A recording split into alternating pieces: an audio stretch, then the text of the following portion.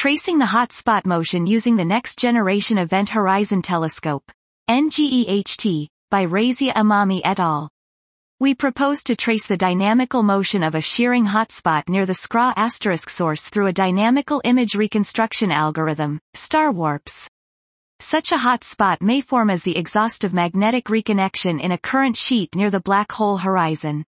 A hot spot that is ejected from the current sheet into an orbit in the accretion disk may shear and diffuse due to instabilities at its boundary during its orbit, resulting in a distinct signature.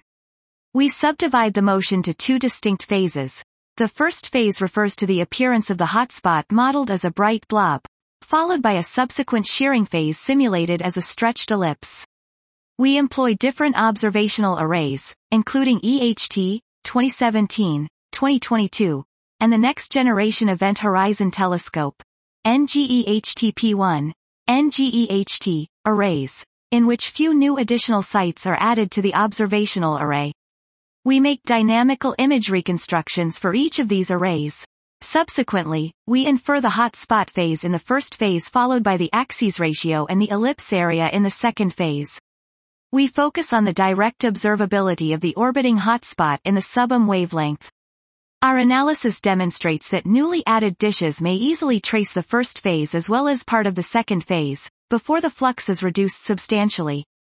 The algorithm used in this work can be extended to any other types of the dynamical motion. Consequently, we conclude that the ngEHT is a key to directly observe the dynamical motions near variable sources, such as SCRA.